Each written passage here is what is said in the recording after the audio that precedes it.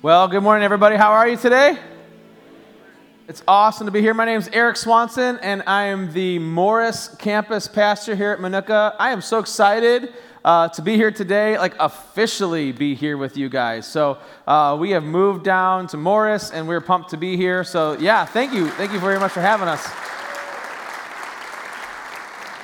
I was halfway with you guys last weekend, but you didn't realize it. So my previous church in Lake Geneva, Wisconsin, I've been friends with Jason Domingo, your high school pastor, for a long time. So for years, we've actually done our high school camp together, and that was like my very last hurrah with my last youth group. But we were here with Minooka, and so I joked about just riding the Minooka bus home, and so then I was here this whole week. So it was cool to be. I don't know if you guys probably know this, but you have awesome student ministries here at your church. Marco and Jason, who I've known for a long time, they do a great job. You guys sent over 80 high school students to camp last weekend, and a bunch of adult leaders with them, and it's just awesome. I got to play volleyball with them and laugh with them and worship with them, and it was really, really great. So I was halfway with you guys last weekend. That many students, though, if you're not yet serving at Minooka Bible Church, I would recommend you consider like junior high or high school, because they've got awesome stuff going on, and it's a great thing to be a part of. So today we're going to continue this series that's been through the book of Hebrews. So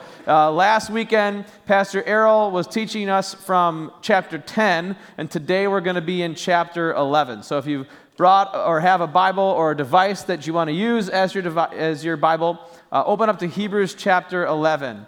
And I don't know if you all know, but in the back as you come in, there's a little notes we print that if you like to follow along and fill in the blank. So if you've got that, I want to give you the first fill in the blank, and it's Hebrews chapter 11 has been called for a long, long time by scholars and things, referred to as the Hall of Faith. Okay? Hebrews chapter 11 is known and referred to as the Hall of Faith. Just like sports leagues would have a Hall of Fame of these, great top, level kind of people, we have this chapter that we call the Hall of Faith, because it's this amazing story, this amazing chapter, this great list of guys and girls, people who love God, gave him their life, follow him in great faith, and did amazing things. And so it'll list all these people, like by faith he did this. By faith God used him to do this. By faith she was accomplished this. And it's all by faith it can do amazing things. I don't know if you guys remember all the Rocky movies. Anybody still like Rocky movies? The first one's pretty old, but they're still making them. They're on number 19 or something now.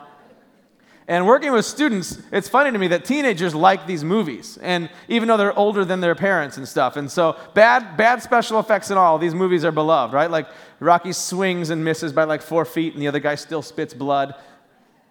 And you know it, but we still love it. Like, they're just classic movies. The best part for me, I think for a lot of us, is the Rocky training scenes, right? Like the music starts to go in the background, your heart starts to beat a little faster, and they're inspiring, right? Like Rocky is running up the sides of mountains, and he's like lifting these huge weights and doing 1,000 push-ups and upside down sit-ups and all. And like as I watch those scenes, I get like pumped up. Have you ever been there? Like just the music, I can hear that music even without the movie and be like, I'm into it, right? But when I'm watching Rocky, I'm like, that's it. Tomorrow morning, 5 a.m., I'm going to wake up, I'm going to drink a dozen raw eggs, and I'm going to like get to working out. Like, I believe that I can do anything right now because I'm so pumped up. And then what happens is I do like 5 push-ups, and I'm like, that's enough. I'm good. Like before I even start to sweat, I've lost the inspiration. I don't know if you guys have done that before, but Hebrews chapter 11 is like the Rocky training scene of the Bible. It's this get you pumped, get your faith excited for what, like, you start to read it and hear these stories and you start to say, I could do anything right now. God could use me to do amazing things. If I follow God in faith, I can do this too. And like, it is on. I am so in. And like, we get pumped up. We get inspired. It's story after story of miracle and victory and deliverance and God showing up in huge ways. And by faith, they did this. And by faith, the author kind of starts at the beginning and he's like writing a paragraph about each person, like Abraham, blah, blah, blah, blah, blah, and then Moses and all these great things. And then I don't know if he's like running out of paper or ink or something, but he starts to just write like a sentence about each guy. And then towards the middle of the chapter, he just starts listing all kinds of names in the same sentences and like references to other stories that you would have known, or maybe stories that you heard in Sunday school, had like the flannel graph of, but it's King David and all these guys who did these amazing things and some stories that we know really well. But the verses I want to look at today are actually, we're going to pick up at the end of the chapter in verse 35. In the end of the chapter, we read this other group. And this group doesn't feel like it fits with the first 34 verses. This group is the group we don't talk about as much. We don't celebrate as much. It feels like kind of a sharp turn in a different direction. So after this long list of great, amazing deliverance and victories and everything else, and our faith just getting so inspired, like we could do anything for God in this moment, I want to pick up at the end of this chapter in verse 35. It says this: "There were others who were tortured, refusing to be released so that they might gain an even better resurrection. Some faced jeers and flogging, and even chains and imprisonment.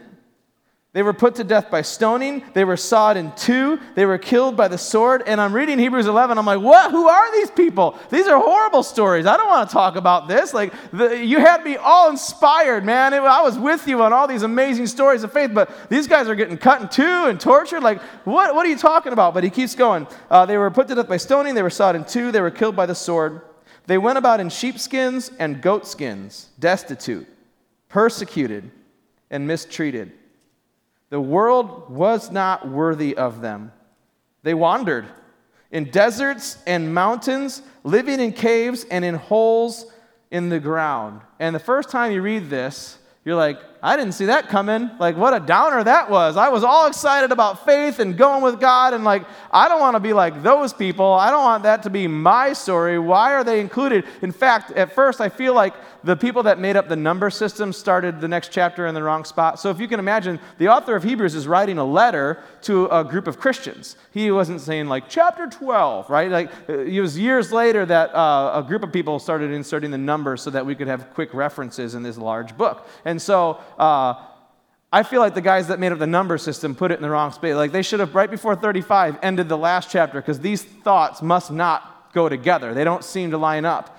What we see in the first 34 verses is this big group that I'm going to call successful heroes, where God shows up and God does miracles and God does amazing things, and it's this great triumph and victory. And at the end, these last few verses are a group I'm going to call suffering heroes. But what's really interesting to notice is that they're still heroes.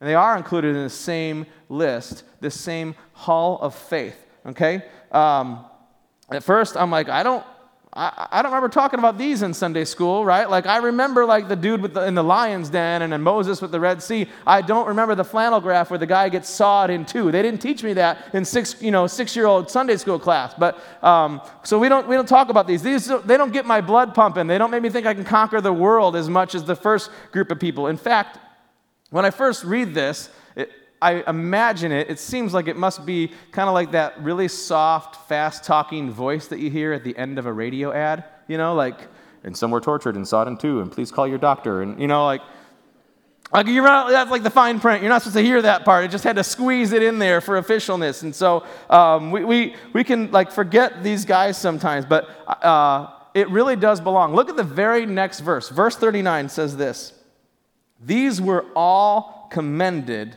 for their faith." These were all commended for their faith. And he's not just talking about these suffering heroes. He's actually summarizing the whole list, the whole chapter, the guys who God used in just miraculous, powerful ways, and the guys who followed God and suffered anyways. And he says God was proud of them all. God was with them all. This other group, they weren't being punished. God wasn't angry at them. It wasn't like God forgot about them or wasn't aware of what was going on in their life, like he was taking a nap or something. It says that they were commended for their faith. He was at work in their life. He was using them in his sovereign plan as these heroes of the faith. He leaves them in this hall of faith to say, like, hey, I was with them. I was at work in their life. I was using them right where they were. It's just a kind of a different story than that you might have expected as you read the first part. I grew up, and probably since high school, I remember just kind of always having this big belief in my life that God wants to use me to do great things. I just believed that. It was kind of modeled for me, my parents and my grandparents, youth pastors, people that I looked up to. They had great faith in God. They expected God to do great things. They kind of built that into me, and I believe that. But it's not like who do I think I am? It's not an arrogance kind of thing. I believe that all Christians should expect that God wants to use them to do great things. Jesus was talking to his disciples about when he was going to be gone someday, and he said, and you will do even greater things. Another time Jesus said, apart from me, you can do nothing. But if you remain in me, you will produce great fruit. Jesus is always telling his disciples and his followers that I want to use you. I'm going to work through you to do great things. I want to show you one more verse in Ephesians chapter 2. Ephesians 2:10 says this, for we are God's handiwork. Or your version might say, you're God's masterpiece. We are God's handiwork, created in Christ Jesus to do good works, which God prepared when? In advance. Good works that God prepared in advance for us to do. Here's the thing. Before God even made you, he made plans to use you. I think all Christians should live with this expectation that when we go with God, he has plans to use us, because he told us so. Before he made you, he made plans to use you. He prepared good works for you to walk in advance. And he says, follow me, get on board with what I'm up to, and I will use you to accomplish great things. That's awesome. All Christians should believe that way. So I remember, as I was finishing up high school, I felt like God was leading me to go to Bible college. It's just one of those things over the course of a couple months and different things that were happening in my life and praying about it and talking with people and really some crazy conversations where I just felt like God kept kind of telling me this. And I was like, all right, God, I will go to Bible college. And I didn't really know the end of the story or what he was up to, but I'd take that step. And then the next couple of years while I was at Bible college, I felt like God was saying, I want you to be a youth pastor. So I actually switched my major and studied youth ministry, and then for the last 15 years, I got married, got out of college, and I've been a youth pastor. And it's been fun, and there's been some really cool things, and I've seen God at work, but man, let me tell you, there was a lot of times where it was not what I expected. And I never made a list of what I expect God to do, but in my mind, it's just I expect God to do great things. Maybe I'm the next Billy Graham, and thousands of people are going to show up, and they're all going to give their lives to Jesus, and there's just going to be miracles happening every single day of my life, and I don't know exactly what I expected, but it was big, because I've always believed that God wants to use me to do great things, and so I'm just waiting for these great things. And I remember a few years into our life, our marriage, our family, we had 3 kids. I was at my 3rd church, and man, leaving a church is sad, and it's hard, and I just remember being really down and being frustrated, being angry at God. God, where are you at? Where are these great things? I gave you my life. I went to college where you said to go to college. I moved my family. I'm trying to honor you. I'm trying to follow you. I'm not perfect, but I'm trying. And where's the results? You pour your life into some students and they don't give their life to God. And you give your life and your family to this church and it doesn't last for a long time. And I just remember being really frustrated and kind of waiting and wandering with God and frustrated. And a few years ago, I was reading Hebrews chapter 11. And I got to the end. And it was one of those moments where I was reading God's word and I felt like he grabbed me by the face and looked me right in the eyes and said, both groups were commended for their faith. And it felt like God was saying, I could put you in either group because I'm God. And I was with them. And I had great plans to use them. And I was at work in their story too, but you don't always get to do the miracles and see the Billy Graham kind of crowds. And so I just felt like God was putting me in my place and saying, I'm God, and I can put you in either group. Here's what I learned that day. God doesn't owe me, he owns me. Because I was in this place where I just felt like I deserved all these results. I deserved all this sweetness. And I felt like if I just followed God well, it'd be like rainbows and butterflies every single day, right? And so I felt like, God, eventually you're going to pay me back big time because I've just been trying so hard to follow you and being faithful and going. And so where's the results? I felt like God owed me. And in that day, I was reading these verses in this other group, and I felt like God's like, I don't owe you. I own you. See, God created me, and he created you. He owns us. He sent his son to die in my place, and he sent his son to die in your place, that you were bought with a price, purchased by the blood of Jesus, a ransom paid for your soul. He owns us. He doesn't owe us. If he never does anything else for me the rest of my life, he's done so much, I could never pay him back. Who am I to expect that he owes me? And I was just put in my place that day, and I had such a change of heart that I had to worship God in a new way. So here, I don't know if this is for you this morning, if you're kind of feeling how I felt, but I just want us to say this together. God doesn't owe me, he owns me. Ready? 1, 2, 3. God doesn't owe me, he owns me. One more time so it sinks in. God doesn't owe me, he owns me. That's hard to say. that's hard to mean. That's hard to live. Because there's times where we feel like, God, I've done the right thing and I'm suffering. It cost me.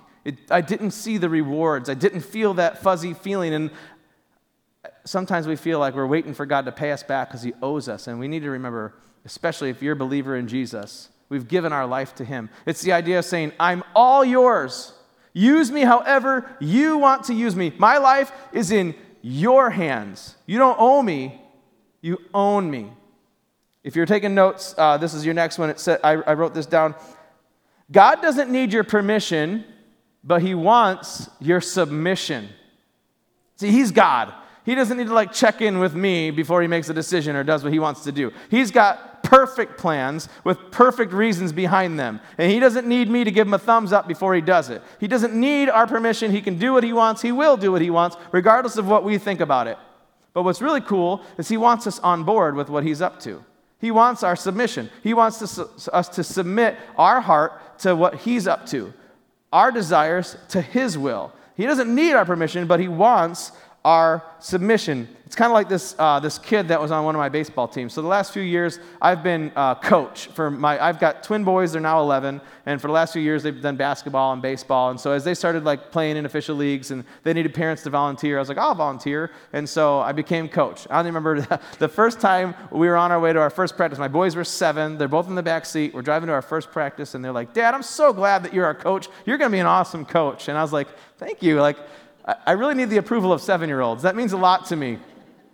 And then my one son, I'll never forget this, he goes, yeah, because you really like sports and you're good at yelling at people.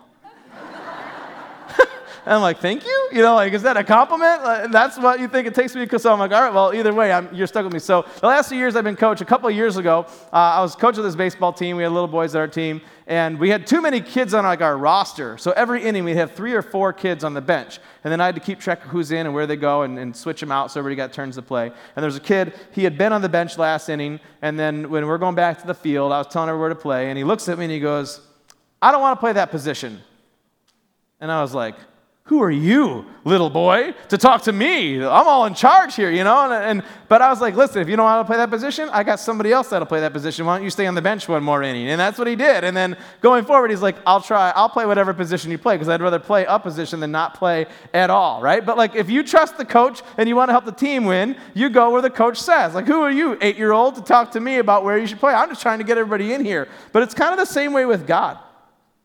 That sometimes we want to tell God where we belong, how to use us, right?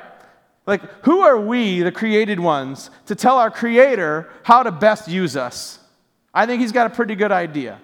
Who are we, the ones who are saved, to tell our Savior what position we want to play? But we do this. We start to have these expectations from God, and what goes from a prayer request comes an expectation, and then we get bitter when we don't get our way. And it's like an 8-year-old telling the coach, I don't want to play that position. And sometimes I feel like, God doesn't need our permission, and he'll find someone else to play that, but we might miss out on being used in the ways that he wants to use us. Everybody wants to play quarterback, though. I don't know if you're an NFL fan. We finally got preseason going, and the real season's coming up. And for Bears, that we actually have some excitement for once in a while. And so everybody, especially little boys growing up, we all want to play quarterback. Quarterback gets the ball on every play, so they just have the most fun. And quarterback gets all the glory if the team wins. And quarterbacks are the ones that you see on TV commercials, and they're the ones that you would recognize if they're walking down the street. And the rest of the guys, they got their helmet on, you don't know their names, and you don't know their faces, and they don't get any glory. In the NFL, the quarterbacks by far make the most money. Their paychecks are way bigger than everybody else's paycheck. And everybody wants to be the quarterback. But the problem is, on any NFL team, one guy gets to be the starting quarterback, and there's 52 other guys on the team. And they've got to do their part. And they don't all get the glory, they don't all get the huge paycheck, but they get to be on the team. And on top of that, there's a whole bunch of other guys who are on the practice squad who sweat and beat their brains out all week, and they don't even get to dress on Sunday. And every little boy dreams of being quarterback, but eventually, if you can make an NFL team, you'd rather be on that team as a blocker or a bench warmer than not on the team at all. And it's kind of the same way with God. As sometimes we're like, God, I just want to be the quarterback. I want all the glory. I want all the huge, awesome stories. I want to see you do miracles and everything else. And God may call us, he may call you to be the quarterback someday, to be a successful hero. But a lot of other times, it's like he asks us to keep our head down and block. And it doesn't feel as great as we imagine, and it's not always shutting the mouths of lions and parting the Red Seas. It feels like very mundane. Or even worse, sometimes it feels like I did the right thing, and I feel like I'm suffering in some way for it. And I don't know if we'll be sawed in too, but there's definitely ways where we feel like when we follow God, it costs us. And that is really hard to swallow. But we have to know that God is the coach, and he does know best. And who are we to tell him how to use us? Here's the thing. God made you just the way he made you on purpose. Like, I always wish I was like 6'6", so I was better at sports and stuff. And you know what? If God wanted me to be 6'6", he could have made that happen. But he wanted me to be short and not jump very high and sit the bench on all the teams I played. And so, but a lot of times we wish we were taller or smarter or funnier or something. And it's like, no, God made you. If he wanted you smarter, he could have done that. He made you just the way he made you. He didn't make a mistake. He made you this way. This is really what I think the reason, the meaning of that verse, Ephesians 2:10, is that God prepared these works in advance for each of us to walk in, but he made us with great purpose. He made you on purpose, and he made you for a purpose, to do what he's called you to do, to play your role. So we can trust that he's a good coach because he's a good God. You can trust that God never makes mistakes. He's never scratching his head. He's never trying to figure out as it goes. He never makes mistakes. He's a good God. You can trust that God loves you and he has good plans for you. And you can trust that he will use your life, your story, your experiences, wherever you've come from, whoever you are. He wants to use you if you submit to his will and have faith in any situation. You can go with him. He will use you to accomplish awesome things, to reach people that don't yet know Jesus, to do things that matter for eternity. But who are we to tell God where we should play? One of the things that we talk about a lot, me and my boys, is like being a good sport, right? Whatever sport you're going to play, you win some, you lose some, but you got to have a good attitude. You got to be a good sport. And so we talk about, like, you can win and be a jerk, or you can be a good winner. And you can be a sore loser, but you can also be a good loser. You're gracious in defeat, just like you can be gracious in victory. About 2 weeks ago, I got to see my boys be both in the same week in a matter of a couple days. And I was really, really proud of them. So this year on our baseball league, it was the first year that we actually had playoffs. And so every team makes the playoffs, but you feel really special. And so we had our first playoff game on Tuesday night. And so all the families are there even earlier than normal. And it's playoffs. It's like huge. Like, we all feel like major leaguers, and it's a big deal. And like, seriously, half the kids on my team can't catch or throw. But it's playoffs, right? And so, big time. And we play and we win, and so we get to go to the championship game. And I was really proud. So, like, after the game, you make the boys kind of go through the line and say good game, whether you mean it or not. Like, that's what they have to do. But then all the parents park in the same parking lot from both teams. And so we're in the parking lot, and we're seeing, like, some of the boys in the other jerseys with their families walking. And I felt like my boys, like, were very genuinely, congratulating them, saying good game, and just being good sports. And I was proud of them. Thursday night is the championship game. And we basically got killed. And I was even more proud of my boys that they were good losers than they were good winners. That they weren't complaining or whining or pouting, that they had good attitudes. They congratulated the other team. As a dad, I was so proud that they could lose the championship game and still have good spirits and good attitudes. If you watch sports, these are the guys that we like to cheer for. We've all seen guys that win, but they're not likable. My favorite players or coaches or teams are the ones who, after they lose a match or a game, they're gracious and they're genuine and they can congratulate the other team and they can take it well and have a good attitude. It's like, I'm going to cheer for that guy next time. I'm going to cheer for that team next time. I'm going to cheer for that coach because that's the kind of guy that's attractive to me. That's the kind of team, the kind of personality that I'm going to cheer that would actually win because they're gracious in defeat. And it's the same thing with following God. In sports, you can be a good winner or a good loser. You can be a good loser or a sore loser. But if you're a sore loser or a sore winner, that's a huge turnoff, right? No one likes that guy. But in victory or defeat, you can be gracious. And that's a huge attraction.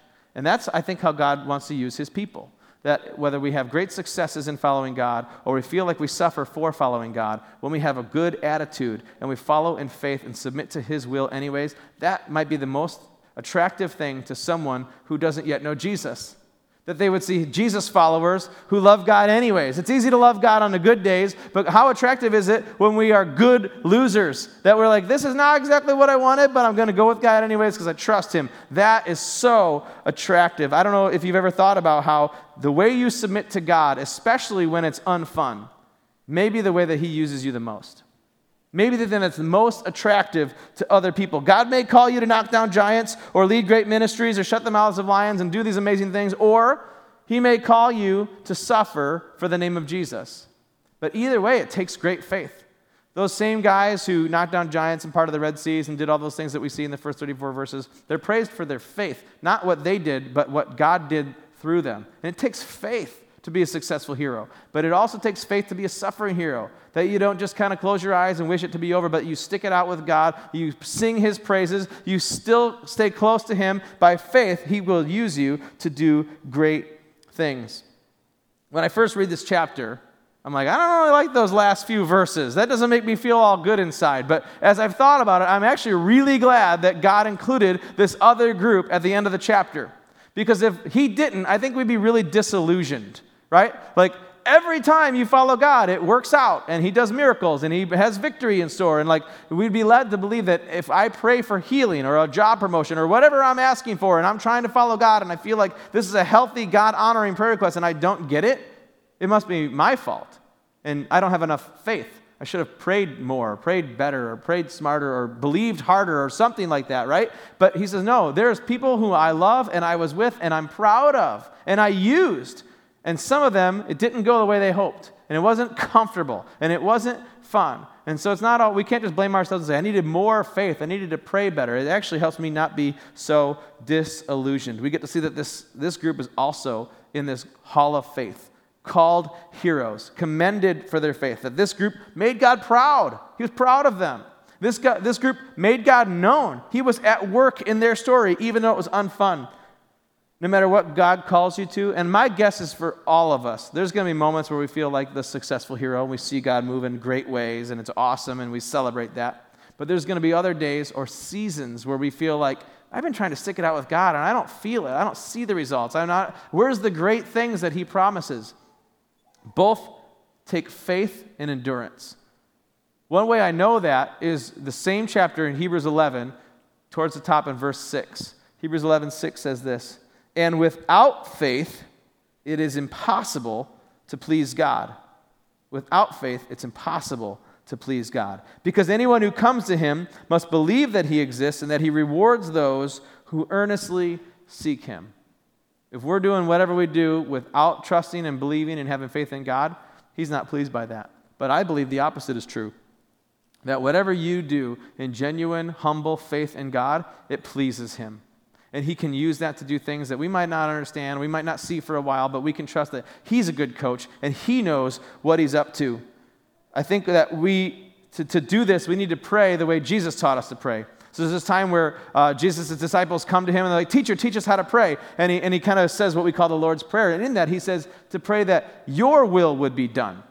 That when we pray, we would say, God, here's what I'm asking for, and please heal my aunt, or please do that. And it's not bad at all to bring your requests to God. And he hears those, and he loves us. And our prayers, move the heart of God. But I try to imagine myself like standing before the King of Kings, like in this gigantic throne room where I don't deserve to be, and he gives me a split second to talk to him, and whatever I want, I can ask for. And so I try to imagine that I would say, please hear my requests, but please do what you know is best.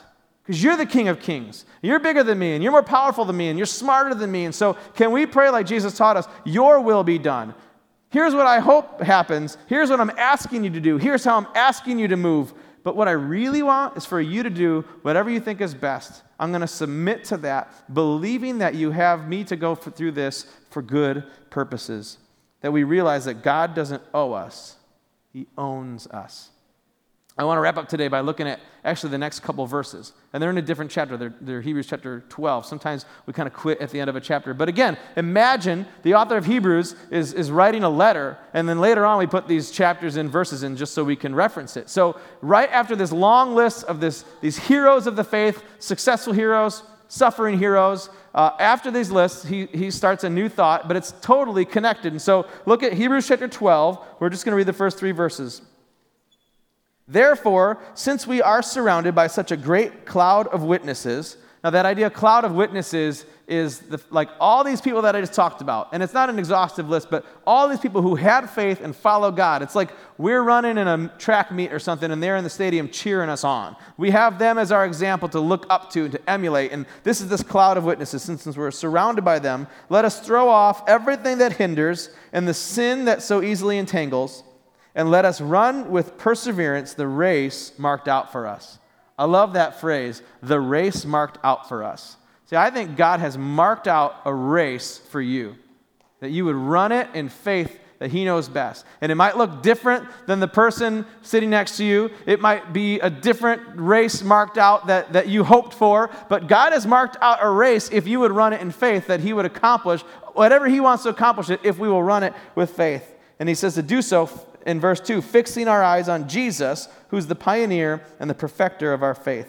And this is crazy. He says, for the joy set before Him, He endured the cross. You know, Jesus would have preferred not to have to die a shameful, brutal, horrible death on the cross. You know, before He was arrested, He prayed to God that if there was another way, He would do it.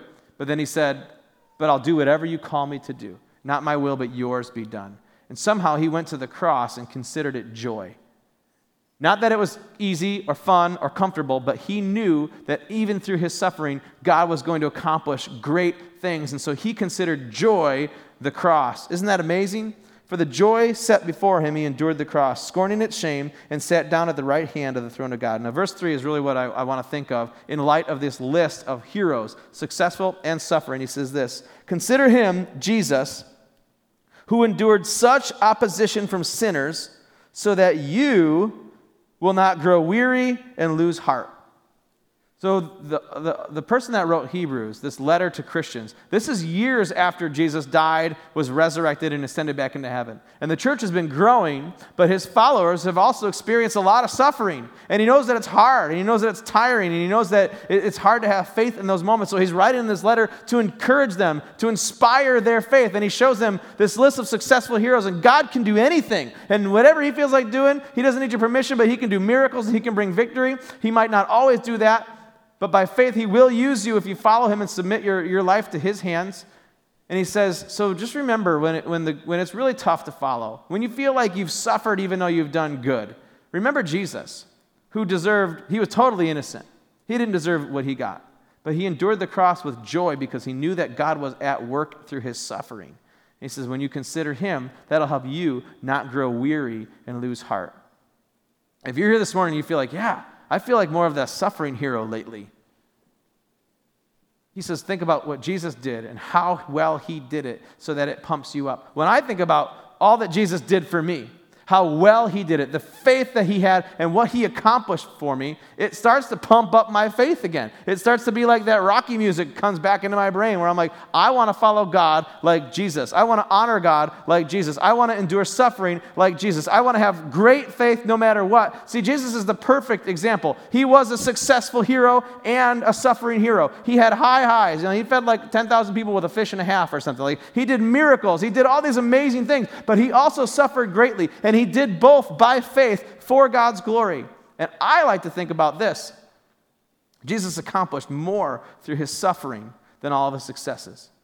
Because it was His suffering and death on the cross that paid the price for my sin and made a way to be right and righteous with God for anyone who believed. He did that through suffering and death.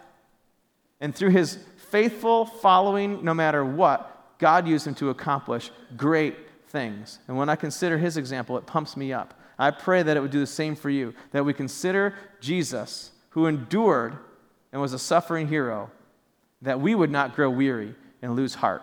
So here's how I want to end today. I want to pray with you. I want to pray for you. I want you to stand up so we can pray.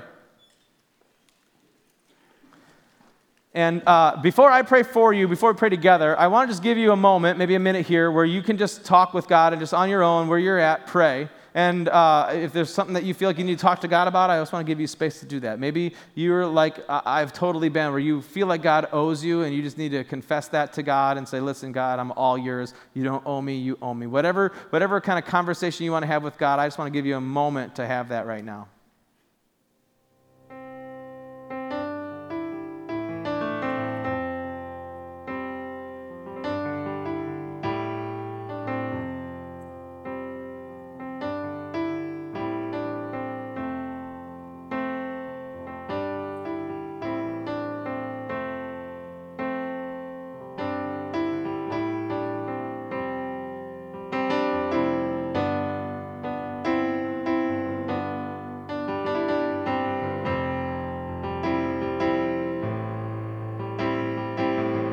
And Heavenly Father, I just want to pray for every person in this room, God, myself included, that you would give us the strength, the endurance of faith to follow you.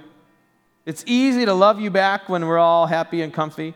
It's tough, especially if we feel like this is not easy, and I feel like I've gotten myself here by trying to honor you. God, would you give us the strength and the endurance to love you back, to trust you, that you are a good God. You never make mistakes. You have good plans to use us that you prepared in advance. God, I thank you for the inspiration that we can actually draw from these suffering heroes, that they followed you well, that you were proud of them, that you used them to make you known. God, I pray that this week we would go and live a way that with good attitudes, in great faith, we would make you known to everyone who sees us. That we would give you the glory in our best successful moments, and we would give you all the glory in our worst moments as well. That you'd be proud of that you would use that. We know that if we submit our life to you, you will use us to accomplish awesome things, eternity kind of mattering things. And so we thank you for inviting us to be a part of what you're up to.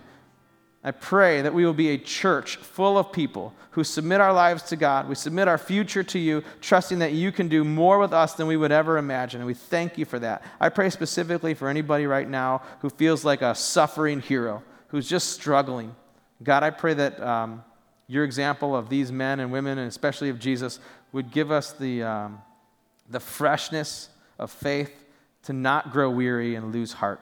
Pray that you'd surround that person with believers to encourage them. But Jesus, I pray that your love would feel so real to them right now, that you would be near to them and they would just know it and they would follow you. I pray this in Jesus' name. Amen. All right. Well, we will see you back next week for another week in Hebrews. Have a great rest of your day.